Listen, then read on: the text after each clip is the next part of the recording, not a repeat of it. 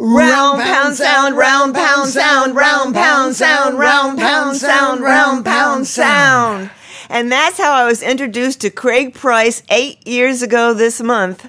Hi, I'm Margot Escott, and this is Improv Interviews. I'm a psychotherapist and improviser in Naples, Florida, and this podcast is all about improvisers and therapists and people who are using improv in a wonderfully creative way. Today's guest is a dear friend and mentor of mine, Mr. Craig Price. Good morning, Craig. Good morning, Margot. So glad to have you here today. Thanks for having me here. Well, I understand this is your 30th anniversary of doing and being and teaching improv. Yes, thank you for figuring that out this morning.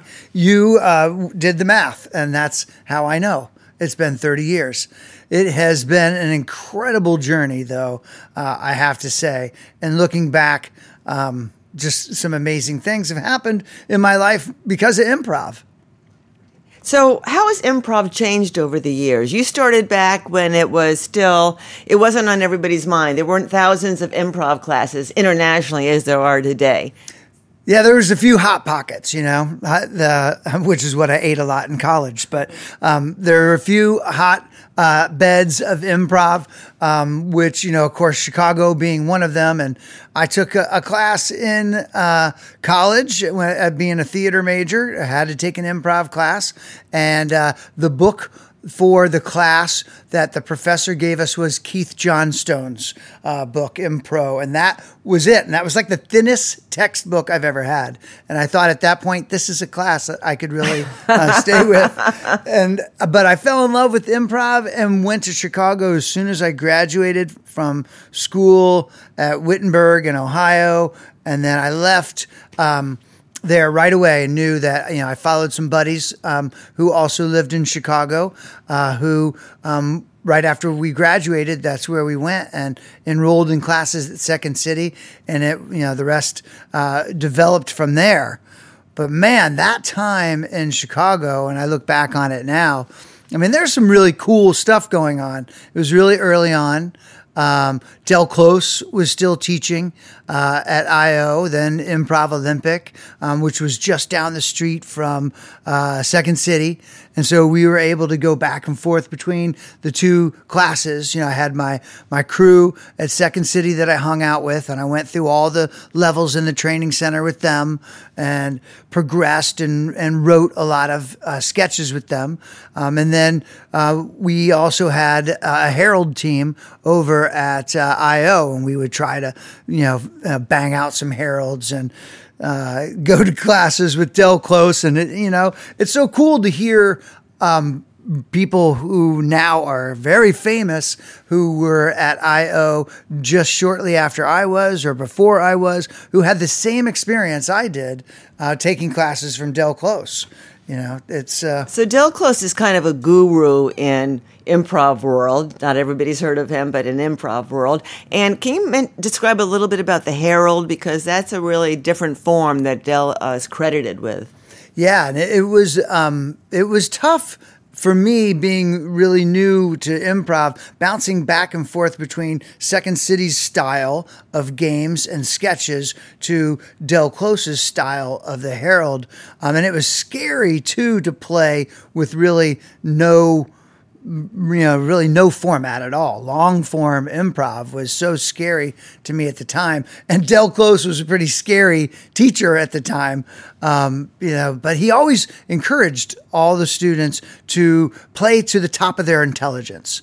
That if we treat each other as geniuses and poets, then we will behave as geniuses and poets. And so we always were taught the same thing at both places, to encourage each other, to play intelligently, to lift each other up, and to make your scene partner look good. And so, if we started real basic like that, we learned this Herald, which was essentially long-form improv with a few structural things put into place, where we would open up with a game that a lot of information would come out, whether it be a monologue by somebody or whether it be us each stepping out saying, maybe 1 minute or less about a topic that was shouted out. from the audience, they shout out orange. And I'd step out and tell a story about my mom's Camaro that I stole when I was 14 years old in the middle of the night and tried to drive it and crashed it. And it was an orange Camaro. And then somebody else would step out and tell a story about how they painted their room their favorite color and it was orange, or how orange makes them feel. So each of us would step out and do these monologues, and then the scenes would be loosely based on those monologues. So you start to see that information come out in the scenes, and then you do 3 of those scenes, and then you do a game, and then a timeline, jump forwards or backwards in those 3 scenes, and then another game, and then another 3 scenes, and then all of a sudden it would end up, and these scenes are crossing back and forth, and you start to see characters from other scenes and your scenes. And I mean, it was wild as a young improviser to see it actually on stage work. And some of the players that I saw at IO at the time, Dave Pasquazi, TJ Jagodowski, Jimmy Carrane, Matt Need, who I ended up meeting up with later in Denver and doing improv with all these guys were doing these heralds, and of course some other incredible people.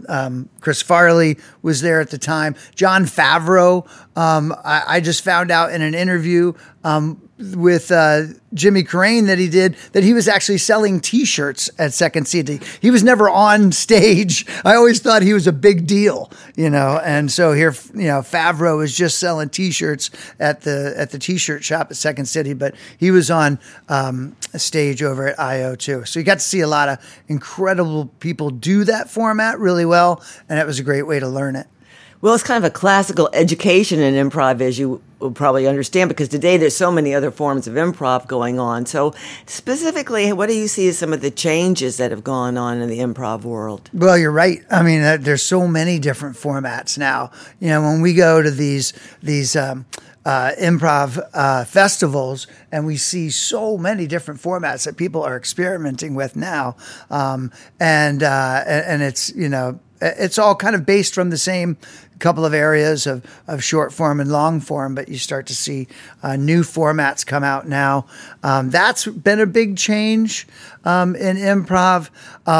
Also, I saw it go from, for a while there was an improv versus stand-up mentality. It got very competitive and kind of angry for a while. There was a period in improv where I saw it be, kind of anti other things. The improv was the coolest, but it's come back now, and it's such a positive art form now. And to see the progression of improv over the years, and to see it now being practiced as this art form and accepted as this art form all over the world, and see people perform it in all kinds of different levels and use it to improve people's lives now is just so wonderful to see how improv is changing people's lives. And on that note, you helped develop a wellness program in Southwest Florida, a very unique program. And can you tell us a little bit about that? Yeah, it was, I always wondered how improv, I've always saw it helped me. And I've always used the philosophies that I learned at Second City and at IO to change my life. And I saw it transform my thinking. And if I used that same yes and encouragement, love, and acceptance in all my areas of life, I seemed to be more successful. And if I could teach that to other people, I thought, wow, this is great. And I saw that happen in the early classes I was teaching, change people's lives. I saw it help people's lives. I saw it help you. I saw it help other people in our classes. But I never knew then, like I know now, how much it can help kids and adults with varying abilities and disabilities. To see it have such a positive effect in the lives of children with autism.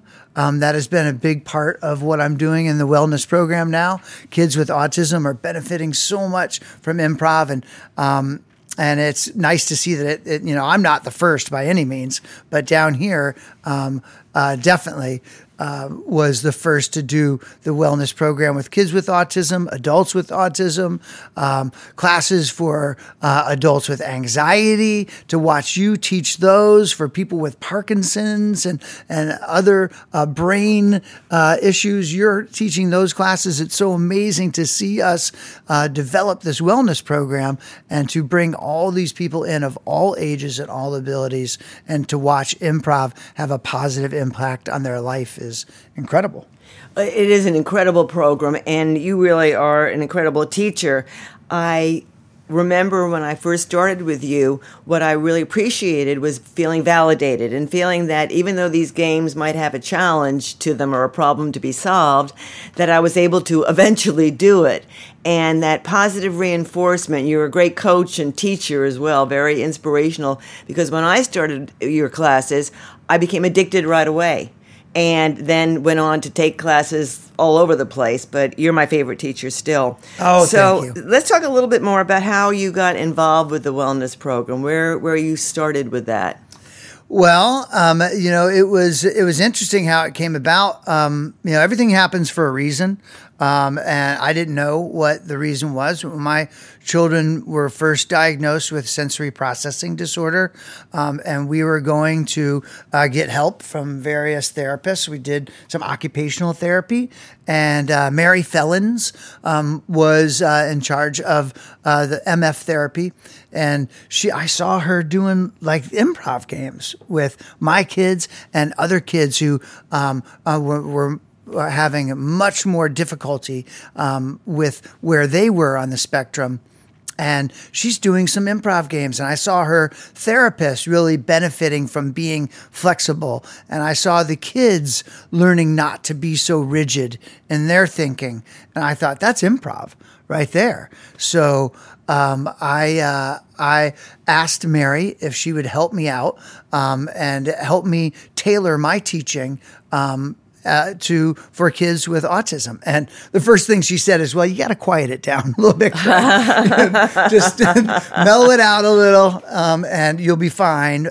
So I keep my face excited, but my voice is a little quieter when I teach the sensory processing disorder, and kids, with autism have all other sensory issues. So we keep it a little quieter, a little darker in the classroom, a little more chill, but the same enthusiasm, excitement, and then so I also went to Able Academy here in town. Colleen Cornwall was fantastic, and she helped show me some ways to get down on the ground and just some different techniques of teaching, and also really helped me set up my room. The environment in the room was really important, and they showed me how to do that and incorporate that into my teaching. So I had some great role models along the way, and that's all because I had some exposure to that community. So you had a personal involvement as well. And you studied online with Sandy Bruce out of Atlanta, too. That's right. That's right. That was great. And thank you for introducing me to that class. And yeah, that's the first program that started in the States, and now other theaters have it as well, but it's a real pioneering. I'm waiting for when improv can be considered a therapeutic intervention, just like music therapy and art therapy, because it really does have so much therapeutic value for the people who study with us. And it's great to see that the research is being done, that there's people actively right today currently involved in doing some great research on that, so that we can have the research behind us to prove that it really does help. We know chemically in our brains and in our bodies how it makes us feel when we're on stage and we're doing improv. And I get that feeling every class I teach. I get that feeling back from my students. So it's, I know it's working. It is certainly working. And so I wanted to ask you about how your style of teaching has changed. I mean, we started today with the same exercise we do in every beginning class, and even more advanced classes, we do the warm-ups. Yeah, I still do that every class. Kids, adults, the same thing. And that is one thing that has been consistent all the way through. And the style of teaching has developed over the years. I would have to say, I definitely have gotten better at it. That's for sure. I've gotten better at the type of teaching that I've always done. Those, Margot, from the very start, there were some folks in every class that are all in, like you. They wanted to learn everything, and then they were gung-ho from the very start. And then there are others that are a bit more resistant to the yes and philosophy, to encouraging each other on stage. They want to go out there and tell jokes. I think in the first class you were in, we had a stand-up comedian, and we had a guy who thought it was all about telling jokes. And so people come from different places and different philosophies, and to get us all to come together and be accepting and encouraging of everyone, we have such an opportunity to bring everybody together from all these different walks of life. And so that's been something I've learned over the years, is actually being able to incorporate all those different ideas and philosophies. That's been tough, but that's been something I've learned to do, encourage everybody. And then my style of teaching has also changed over the years to have more of an agenda. Like I need to have a running order of games that I'm going to do, but I also need to be flexible in maybe there's a different direction I need to go with a class or a couple other games. And that has been something that has developed over the years, to have that toolkit of games and exercises that I can do with any given group, because I may have one direction I want to go, and this is with kids and adults of all abilities. But when it needs to go a different direction, I have the games and exercises I can pull from. And so I've definitely grown in that area of my teaching. You're really an incredible teacher. I can't say that enough, and how much you've inspired me. And just recently, you did some warm-up and games with a workshop, Improv for Therapists. Yeah. And what experience was that like for you, working with just psychotherapists? Well, thank you for inviting me to do that, Margot. That was great. It was wonderful to be included in that. It was interesting. That class experience, there was some resistance. There was some definite resistance, like, how is this silly improv thing going to help me? And it was a perfect example of how there are some people in that class that were all in. The woman that came over from Just the Funny on the other coast, she improvises herself, also as a therapist, so she knew. But then there were other folks in there that were like, I don't know. How's this going to help me? How's this going to help me in my practice? How's this going to make me a better therapist? Doing these wacky games. And I definitely felt by the end they were all in. So you're welcome. I warmed them up for you. You most certainly did. And you incorporated a couple of the basic philosophies. We used to talk about rules, but we decided that was a little bit too rigid to talk about rules or suggestions.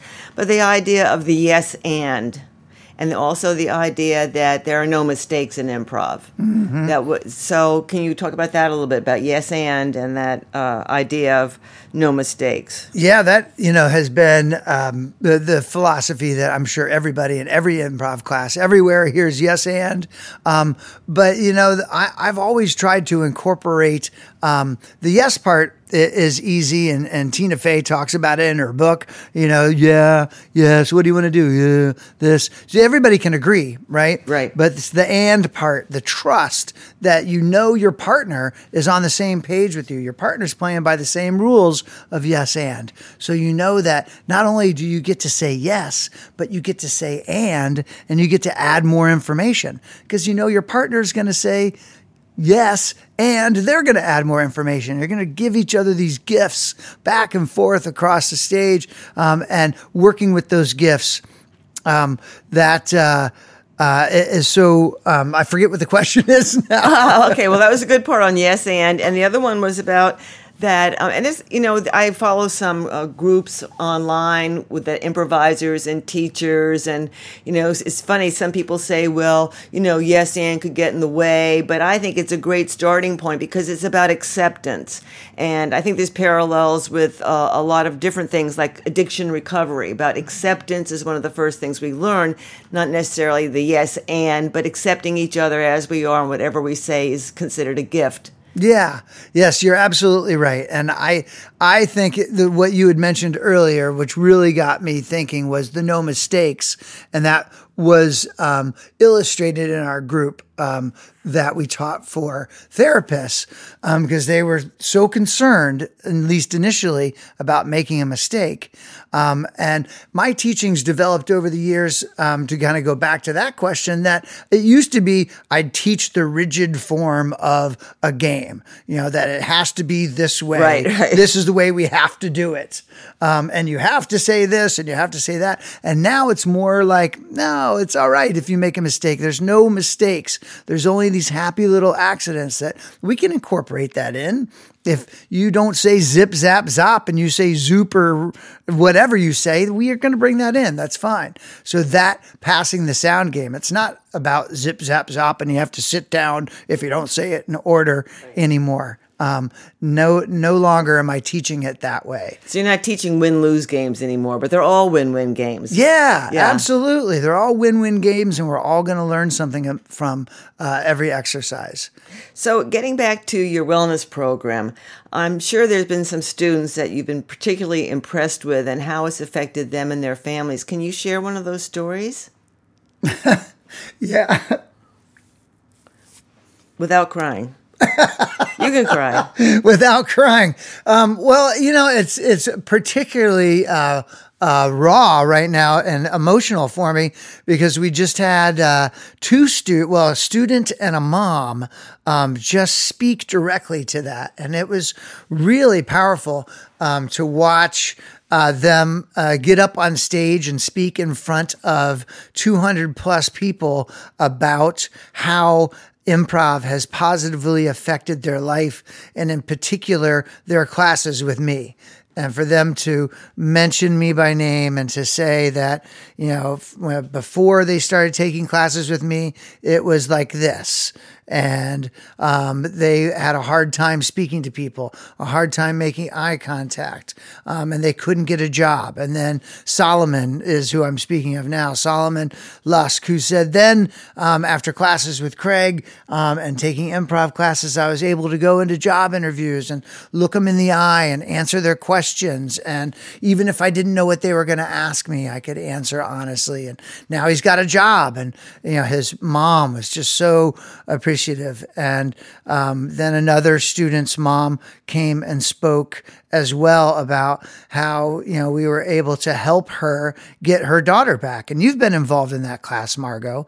And I've seen wonderful changes with a little girl I'm thinking about right now, Kendall. Yes. Who started off so shy and crying and couldn't be separated from her mom till she is eagerly running to class and participating in the games. And it's just a transformation that you just have to see it to believe it. Yeah, it is incredible. And she even read a letter at that point from her grandmother that said, "Thank you for giving me my daughter back," or my granddaughter back. And it's, oh, wow. Yeah. And she was an autism student, or we don't specify diagnosis in the program. So they could be on the autism spectrum, but they could have ADHD, sensory processing, and they could have other neurocognitive disorders. So it's not just one thing that they're coming in for. Right. So there's multiple ways that children who have issues, and apparently 1 in 5 children in America today has a mental health issue. So there's a lot of kids out there that can benefit just the feeling of self-esteem and getting more confidence in themselves. And you instill that. You're kind of like a Pied Piper of enthusiasm with kids. Well, I think, I try to be. That's definitely a conscious decision on my part.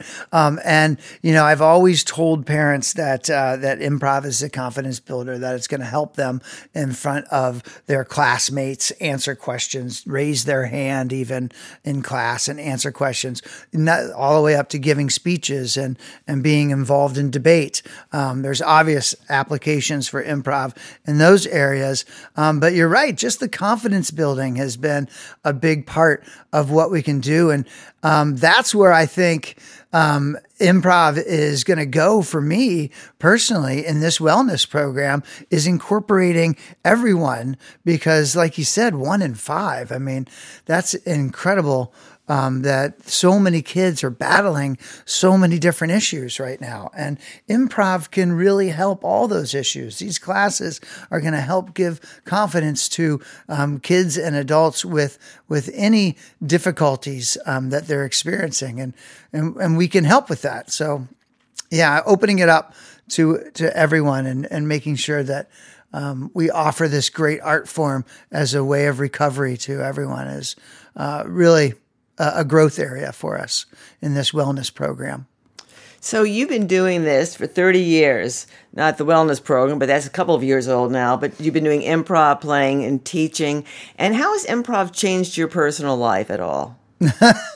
Well, I am told by my wife that I need to use yes and more at home. I get that quite a bit. Active listening is another big one that we, and that's probably my biggest problem on stage, is listening, and my biggest problem at home as well is active listening. So I have to really make sure that I incorporate both of those things from improv into my personal life. It has really given me a new appreciation and ability in parenting, having improv skills and actually remembering to use them during my parenting. That's probably the biggest thing. You know, I got all this stuff, 30 years of experience of doing improv, performing improv, teaching improv, and then I come home and I forget to practice it with my kids and my wife. And that's the biggest thing, is remembering to use all these wonderful techniques I've learned and taught over the years at home. And in work, you know, that's been a big one. I've been able to teach some corporate workshops where I've seen it improve communication in the office and in the workplace. So using it at work is a big one. Making sure that I can see myself and I can see other folks in the theater. Now I can see them go, oh, no, I don't think so. And me being more open to the ideas, I'm able to listen to others' ideas and incorporate them into what I think is a good plan for our wellness program, which we're currently doing at the Naples Players, which has been a great opportunity for them to. They've really encouraged us to grow this wellness program. And as their education director, that's been a big part of what I've been able to do. You mentioned listening, and a lot of the games we play in improv are about listening, being able to listen, because for example, a game like maybe One Word Story. I'm thinking about specific games where you really have to listen and focus in on others.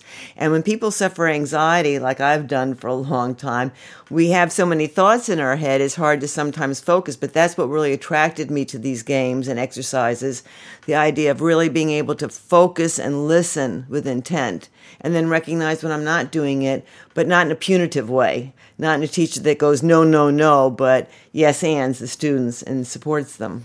Absolutely. Well, I have to give you a compliment, Margot. It's been wonderful to watch you develop as a player, but also as a teacher in improv. You have really hit your stride where you're starting, that to incorporate that in your teaching. It's so wonderful to watch you make a difference in people's lives with your teaching improv. You've been a great asset to a lot of people and to the wellness program. Watching, incorporating that into the classes, encouraging people, and also not doing the games where they don't have to think. And you can see when someone, right before they're about to say something, they take that breath and you can almost see the wheels just lock up in the brain, like, oh gosh, well, I can't say that. What am I going to say? And if we can try to get rid of that as much as possible, I've created a very safe and comfortable environment when I start to see that go away. And just see the instant response happen where they know it's comfortable, no mistakes, they can say whatever. So going back to Del Close, what do you think Del Close would think about you today and what you're doing and what he taught you?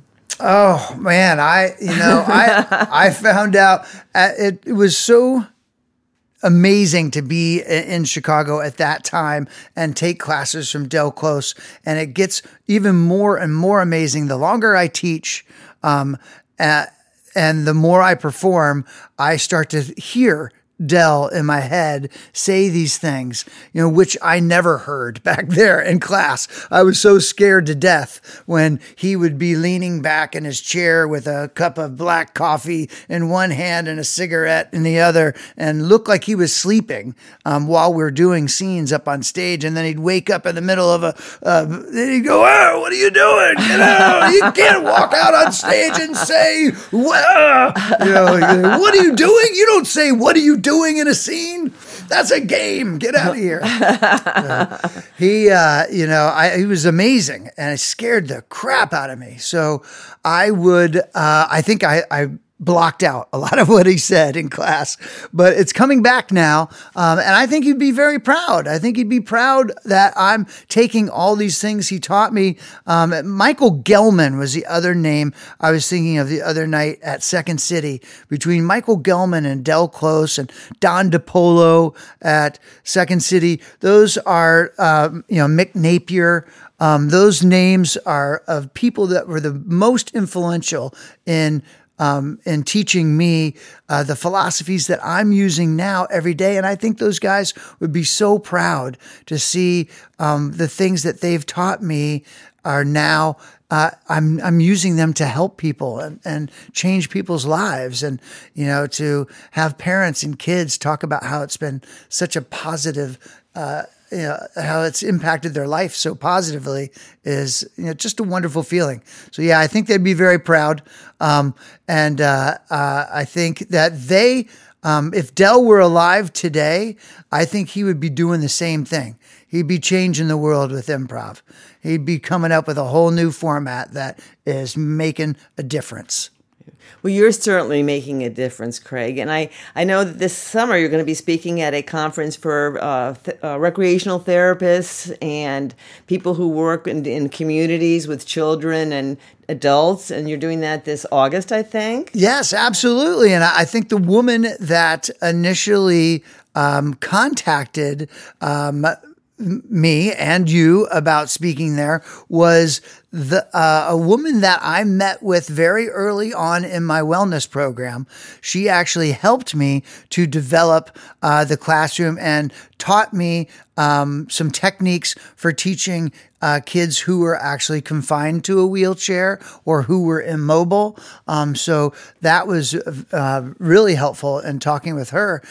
She contacted us about teaching that. I'm so excited and honored to go to Orlando and teach in that conference, and I'm so happy that you'll be there as well.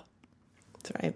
Well, you've changed a lot of people's lives. You certainly changed my life. I can't say that enough. And you brought Yes and into the world and made it certainly a better place. Craig Price, do you have any advice for anybody that's thinking about either taking improv or maybe starting to teach improv? What would you say? Well, I think those are two different people. Taking and teaching. You definitely see that there are folks that can take improv classes and do great work on stage, but then to teach it is a different personality, is a different technique. And it takes a while to make that shift. My advice to the person taking the classes is to go in with an open mind. Go in with an open mind. And also don't be afraid to get up on stage and make mistakes. I see a lot of students, and I've heard Jimmy Carrane say this as well, that, they'll come in, they'll pay all this money for a class, and then they don't get out of their chair. And you can't learn if you don't get up there and make mistakes. And so it's that would be my encouragement, is to get up out of your chair, and get out there. And then for teachers, my encouragement would be also keep an open mind.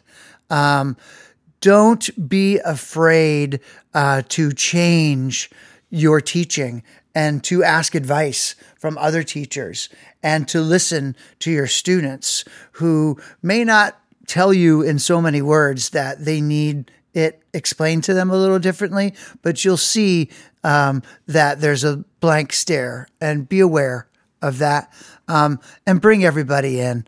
That person that's sitting in their chair that may not want to get up, don't let them just sit there. Encourage them to get up. But if they're not getting up for a reason, because maybe they do have more anxiety than they let on, it's okay. Let them sit there, because you know what? The second class, they may get up. And the third class, they'll be performing. Great advice. Well, again, thank you so much, Mr. Craig, as you're affectionately known by the children in the theater. And I can't wait to see what's going to be happening next in your life. I appreciate you. And again, thank you so much for being on our show today. Thank you, Margot. I really appreciate it. This is a great podcast that you have. You have some great interviews, and you help a lot of people with this work that you're doing here. Well, thank you. Okay, bye-bye. Bye.